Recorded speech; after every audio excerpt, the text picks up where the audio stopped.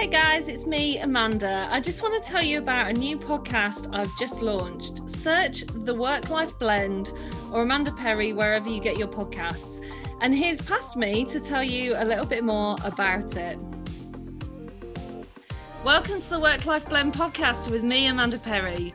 This is the show that digs deep into the lives of founders, entrepreneurs and leaders to find out how they integrate their work and their life to create joy and fulfillment 24/7, not just between 5 p.m. and 9 a.m. Monday to Friday.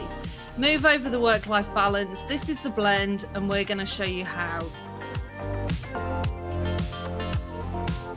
I'm your host, Amanda Perry. I'll be walking you through the journey of moving from a zero-sum game of I'm either working or I'm living my life to living a life of joy and fulfillment, making the most of this wild and precious life we have. The term work-life balance was introduced in the 80s, a time when the expectation of many employers was that you should be at your desk until 10 p.m. The term last man standing was often used to celebrate work ethic and commitment to the role, and people who weren't ready to basically live at their desk were seen as a burden to the workforce. Along came work-life balance. The promotion and messaging was around leaving work at 5 or 6, and then you can start enjoying your life. And don't forget weekends, another whole 2 days a week for living.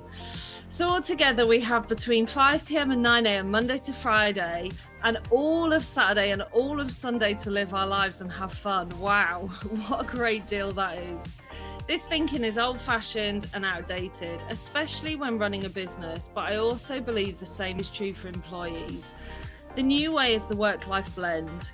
The Work-Life Blend podcast will be dropping every other Wednesday. Subscribe wherever you get yours.